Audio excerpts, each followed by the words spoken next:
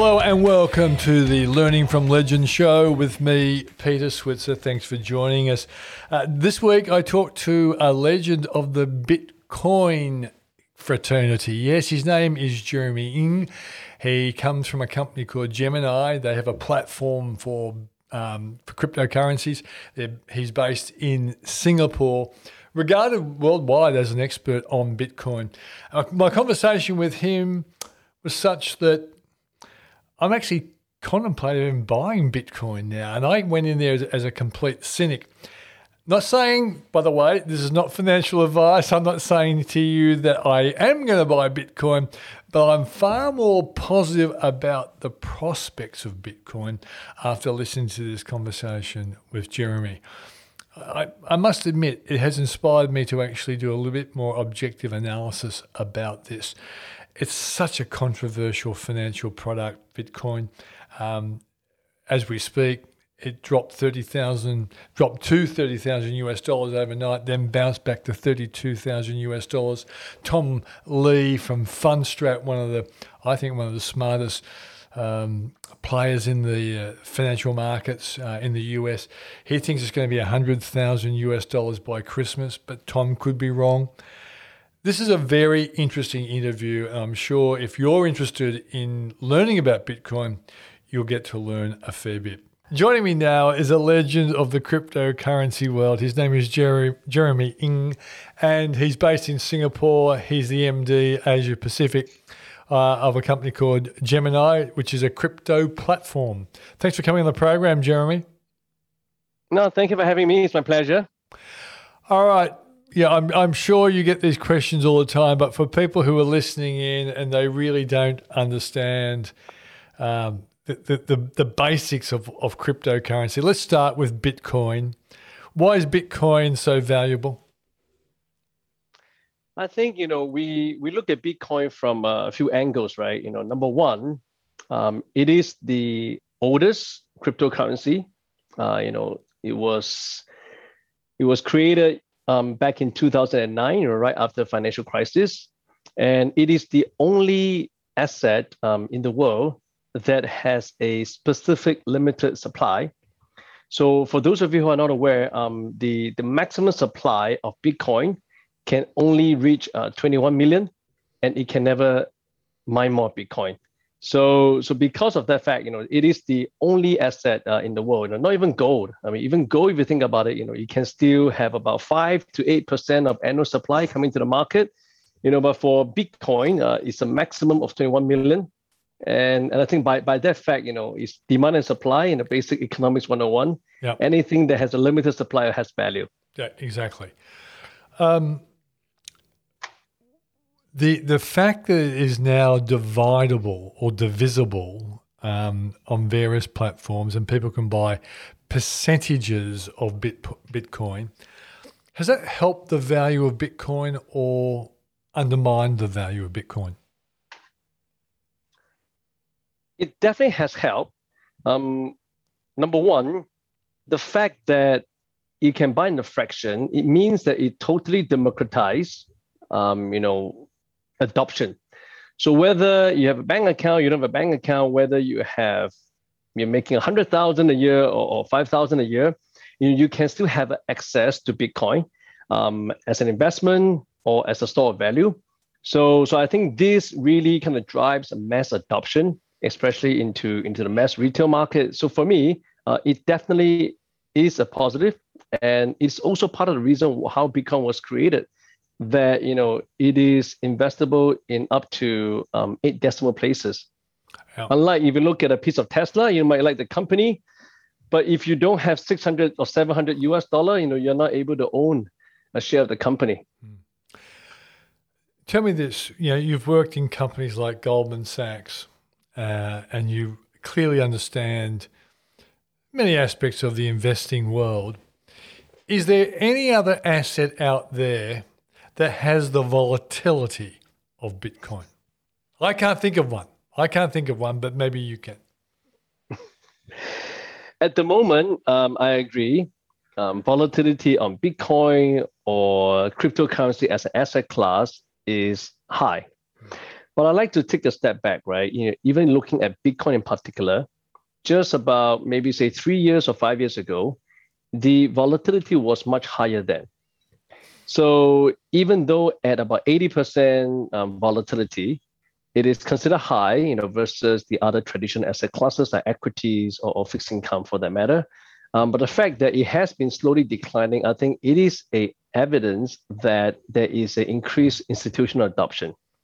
So just like in equities, a small cap stock, will have a high volatility than a large cap stock. And even if you look at Amazon in early 2000, it was highly volatile. And in fact, the stock price has fallen 85% from the peak to trough, before becoming the most valuable company in the world. So volatility is one thing that clearly we all recognize, and especially for a young asset class like cryptocurrency, which is after all only about 12 years of history. As they mature, I believe that the volatility will also slowly be reduced. Do you think that the divisibility has actually added to the volatility? Because if there was just X number of Bitcoin, it would be like X number of Picassos, in a sense, wouldn't it? Or X number of Impressionist paintings. And I've never numbered them, but I would say there's probably 3,000 really valuable Impressionist paintings. And they sit within a price range depending on whether you like Monet, Manet or whoever. So Bitcoin, so it'd be limited to all the people who were prepared to pay those large amounts. But because you've got so many people involved in Bitcoin because of divisibility, do you think that has actually added to the volatility?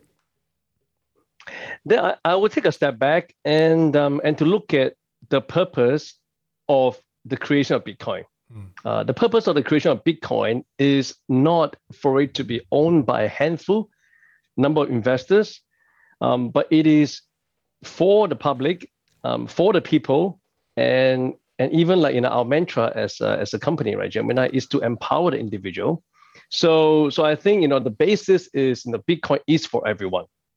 Now the volatility part is really a separate question altogether. And like I said, I really believe that as the asset class continue to mature, as people start to understand more, they start to read about a white paper, understand exactly the true essence of what Bitcoin means and what the technology means for the future of finance or the future of money, the volatility will slowly come down.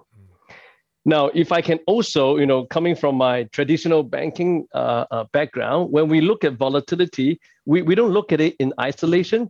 We always look at it vis-a-vis return. So from a risk-adjusted basis, Bitcoin actually has the best Sharpe ratio.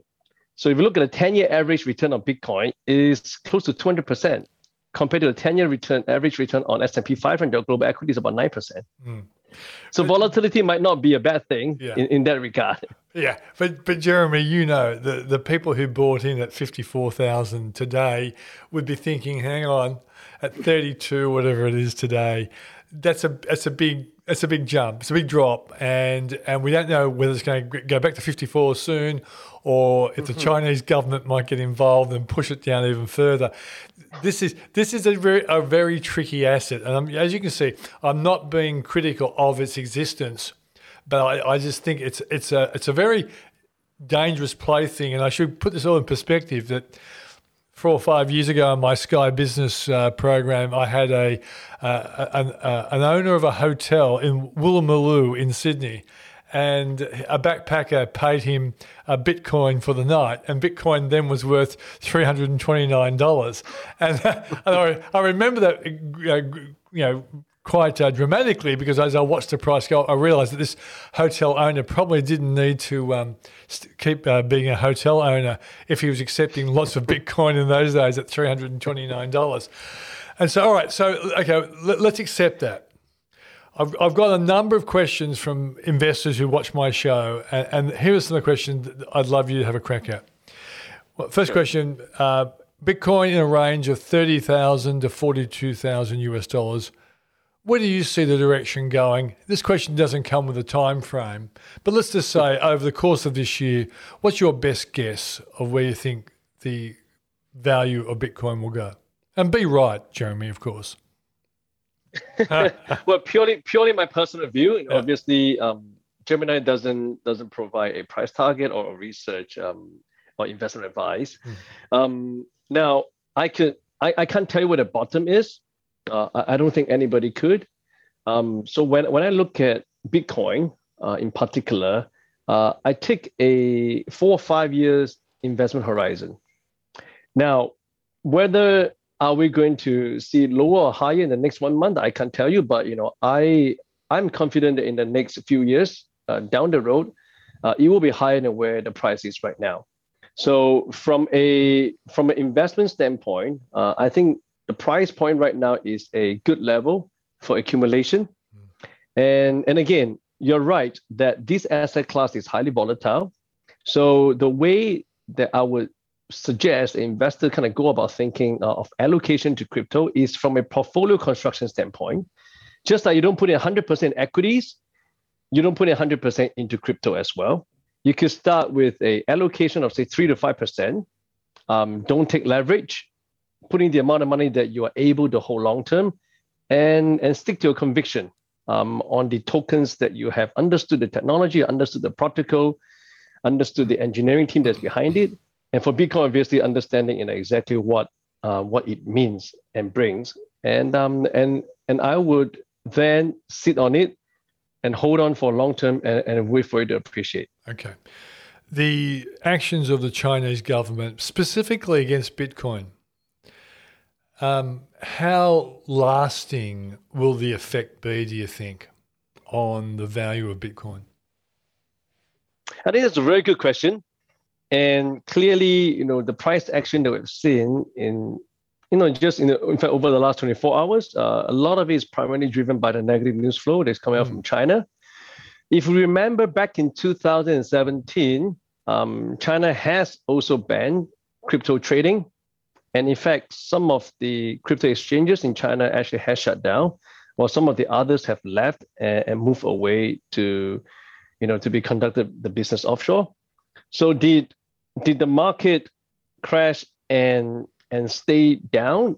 I think we all remember, right? What happened is that yes, over the next couple of years, there was a period of time where Bitcoin was trading, below 10,000, but since the end of last year, it has recovered and even went to all-time high. So I don't think one country's action is able to destroy this market. Bitcoin is bigger than that. I mean, on one hand, China is banning crypto, but on the other hand, you have El Salvador establishing Bitcoin as a legal tender and allowing it to be recognized as a currency, official currency. So I would say that so my money is that this would not have a severe and lasting impact on the price of Bitcoin. The value of Bitcoin is more than essentially it's decentralized. It is peer-to-peer. So that is my long way to answer your question. All right. Yes, that's okay. I realize it was a hard question, and they're going to get harder, Jeremy, because you are the expert, and people are curious about it. I'll ask this question. What is the lowest value where you would be prepared to say it would be madness not to buy Bitcoin at this level? Now, before you give your answer, if someone said to me, Commonwealth Bank, I'm sure you know the Commonwealth Bank in Australia. Yeah, what is the minimum price where I would say you'd be mad not to buy it? Well, at $40. It was $58 after the coronavirus crash. It's now over $100. But at $40, and I must admit, I bought it at 28 during the GFC, which was a great buy. I think $40, I'd be quite comfortable saying you'd be mad not to buy CBA then. Can you do the same for Bitcoin? Is there a minimum price where you just say, if it's this price, I'd put my mother and my father in this with a lot of money? I don't look at it this way. I can share my personal experience. I have invested in Bitcoin back in 2017, 18 at 14,000. And and I was accumulating, even at about 4,000 and 5,000 last year, and I've been accumulating, even at 50,000 US dollars. So for me, it is really a long-term investment horizon. For me, I see Bitcoin above 100,000 or 200,000, or for that matter, my founders, Cameron and Tyler, they published a report called Bitcoin 500,000, the basic drawing comparison between Bitcoin and gold, arguing that Bitcoin is a better version of gold. And if gold is at 11 trillion market cap, Bitcoin is at 700 billion, going up 10x. From here is not very far-fetched, but obviously, is it going to happen in 3 years, or is it going to be 5 years or 10 years? I don't have the answer. And that's why for me, it is kind of believing in what Bitcoin does, the value it is, over the longer term. And I would accumulate at this level, and I'll accumulate, at lower than this level too. Okay. Let's say you've got China working against Bitcoin. Now, I've even read even the criminals are getting out of Bitcoin and looking at alternatives. And remember, the criminals are a part of the Bitcoin fraternity, if I can use that term. And then we throw in the fact that regulators might say, yeah, okay, Bitcoin is acceptable by lots of people as currency and as a medium of exchange. So imagine the central banks over the next 3 or 4 years get in there and say, we're going to regulate Bitcoin. Does that then reduce the potential price rise of Bitcoin over time? Those three forces. Yeah, I'm glad you asked that question, especially about criminals kind of using Bitcoin in dark web and all that. I think there is a bit of misconception. The role or what the illicit activities has been going on in the cryptocurrency market. So according to Chainalysis, in their 2021 report, criminal activity actually only represents about 2.1% of all crypto transaction volume. And if we compare that in the fiat market, it's about 2 to 5% of global GDP is connected with money laundering or any other illegal activity, right? So I would say that the criminal activity that's using crypto transactions is actually much smaller than fiat currency, and also much smaller than what the media has kind of publicized. So whether they are going to continue to use cryptocurrencies for those purposes, I don't think there's any bearing at all to the value of Bitcoin. Okay, sure, man. I'm sure you saw the American television program Billions. If not, you surprised me if you hadn't seen it. I love the movie. Yeah, I love the series. Yeah, and as you might recall, Bobby Axelrod, when he did some behind under the table dealings, he used Bitcoin. All right. So, to what extent are the naughty people of the funds management world using Bitcoin? Do you think? I know you don't know the answer to the question, but I just had to ask that question anyway, because there are people who probably are not seen as the dark web type criminals, but they are financial criminals. They're insider traders and whatever, and things like that. Yeah, the interesting thing is actually, in my view, using Bitcoin for criminal activities is probably the last thing that any criminals would think of, because the fact that is the blockchain is public, it is immutable, is fully transparent, means that every single transaction can be tracked and it will never be removed. So I wouldn't think that would be the best way for any illegal transaction to kind of use the Bitcoin network to transact. So if that makes sense to you, I think that's the way I look at it. And that's why perhaps as we come along, from 2009, 2010, we see that the percentage of such illicit transaction on the Bitcoin network has been reducing substantially. Also because there's more technology now to be able to track all these transfer and transaction over the whole blockchain. Would it actually be a good thing for Bitcoin if the level of monitoring of every Bitcoin activity was under the eye of some regulator who doesn't interfere in the price or anything like that, but simply just make sure that the integrity of the Bitcoin or the cryptocurrency system is actually beyond reproach? Regulation, in my view, in my company's view, is a good thing. So Gemini, for example, we've always embraced regulation. We've always want to work very closely with regulators, because regulation does not equate to centralization. So the cryptocurrency technology is still going to be decentralized, but having regulators to provide a proper framework to govern the different players that's in this ecosystem will add a lot more security, especially to retail investors who are investing in this market to be protected against bad players, for that matter. So to me, I actually welcome to have more regulators coming in to put together a proper framework for the whole ecosystem to kind of continue to flourish. And with regulation and framework, that's when greater institutional adoption can happen. So to me, I see regulation as, I welcome regulation for that matter. Really good news involving Bitcoin recently was the US government department, or the FBI effectively, was able to access someone's Bitcoin that had been used in a ransom of a US company. But then that raised the question, is the security of Bitcoin something that a new player might worry about? See, someone might be listening to this and say, well, Jeremy's a smart guy. If I see Bitcoin at $20,000, I'll put 5% of my portfolio into Bitcoin. Then I wake up one morning and I hear that some nasty Russian hacker has ripped off all the Bitcoin in the world and I've lost.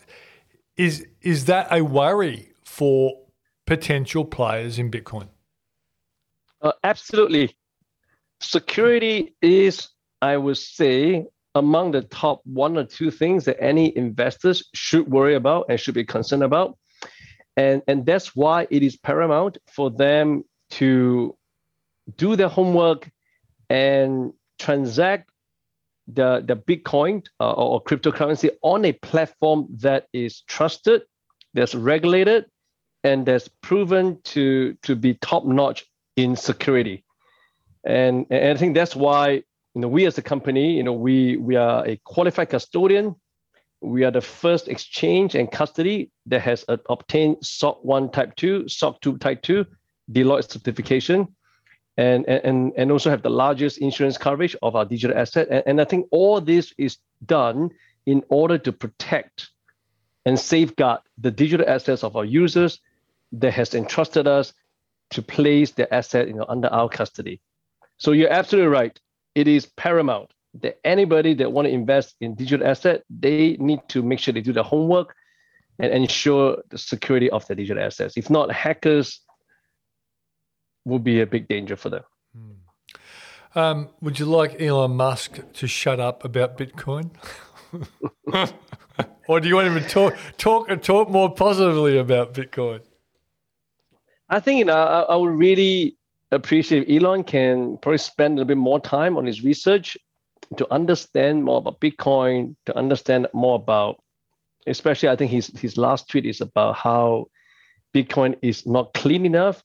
I think there's a lot of misconception because in my view, I think the Bitcoin mining industry is probably one of the most renewable focused and incentive aligned industry. If you look at the banking system and gold mining industry, they actually use 2.5 times more energy consumption than Bitcoin mining. And also energy consumption does not equate to carbon emission and pollution. So in one of the research, it actually shows that 76% of Bitcoin miners, they use renewable energy sources. So that is something that is not well publicized. And now with El Salvador talking about using volcano energy to mine Bitcoin, I think that is really all kind of moving in the right direction. So I feel that Bitcoin is a lot greener than people give Bitcoin credit for. You better explain to someone who's listening to this and doesn't understand when you say there's 21 million Bitcoins maximum, but there still is a small percentage that aren't in the hands of anyone. Is that right? And they can be mined. So what is that percentage that can still be mined? Right now, out of 21 million, the total Bitcoin in circulation that has already been mined is about 19 million. So essentially, if you go according to the halving schedule, the last Bitcoin, or at least the very close to the last Bitcoin, would be mined around the year of 2140. So we still have 120 years from now. Yeah. So it just kind of get increasingly more and more difficult to mine Bitcoin, and also the reward will start to reduce. And that is why Bitcoin is deflationary compared to our fiat currencies, where central banks are just kind of expanding the balance sheet and printing money, which is inflationary. Okay, so you've mentioned Gemini a couple of times, and I've used your time, so I'll give you a chance to give it a bit of publicity, because a lot of people don't understand how a cryptocurrency platform works. So why don't you imagine there is someone, they look at the price of Bitcoin today, it's 30,000 or around that mark, and that person wants to buy one Bitcoin. How do they go about it? It used to be very difficult, but I think Gemini has made things a lot more seamless and easy for a user. So if today you have a user that would like to invest in cryptocurrencies, what they can do is they can download our app or go to our website. Just have to use one of the government issued identity card in Australia to get yourself signed up and to get your identity KYC and verified. And the next thing you do is to link up a local bank account onto our platform, and you can do a direct wire transfer. You can send in your Australian dollars in local currencies, and within 24 hours, you see your funds appearing in the Gemini wallet, and you can then do a transaction.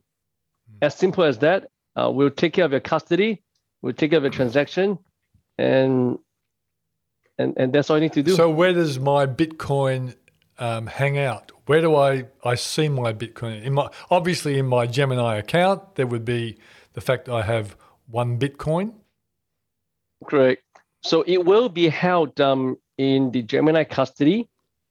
So we'll hold it for you. And there are two different versions of wallet that our user can choose.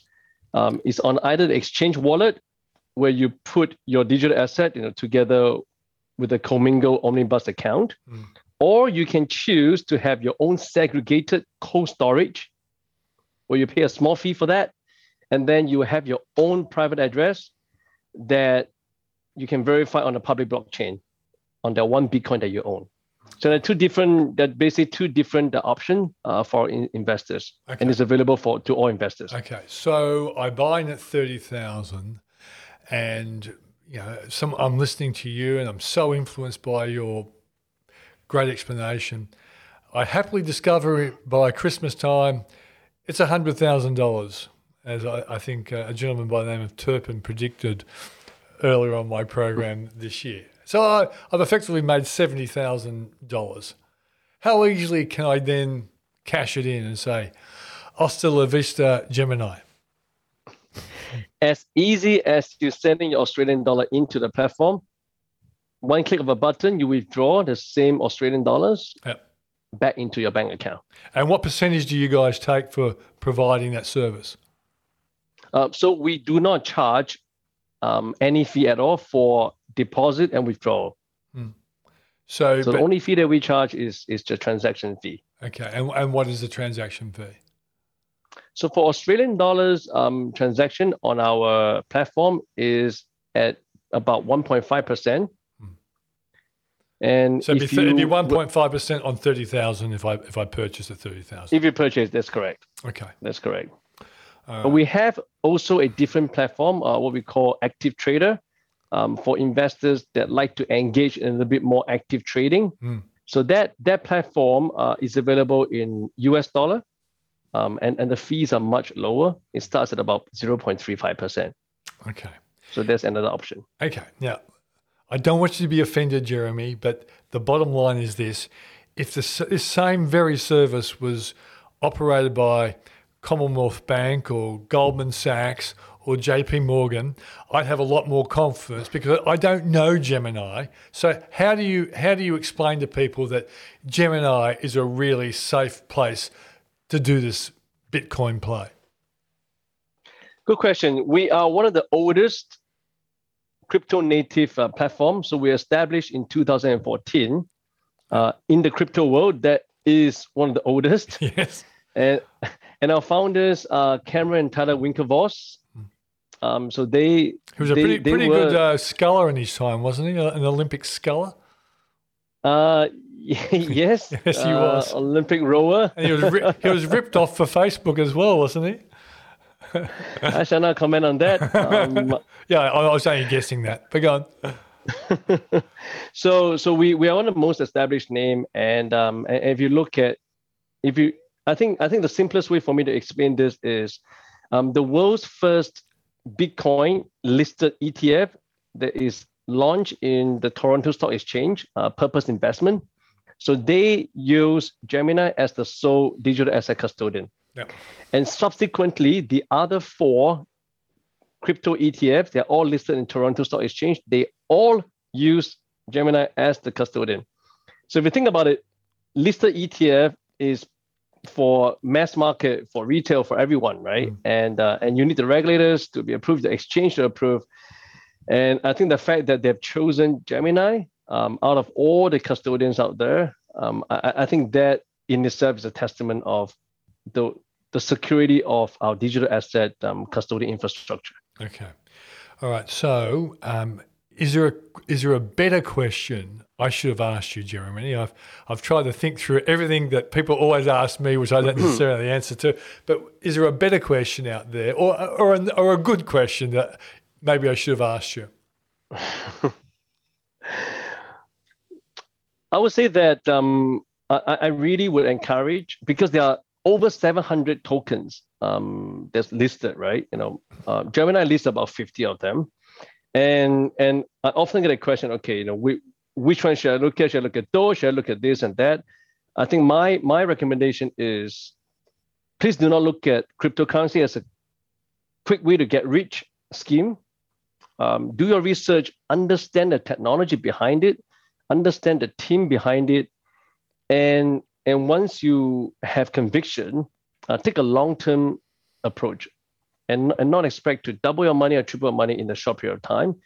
Do not take leverage. So I would say that is the way that we should be investing in this asset class. It is still early stage.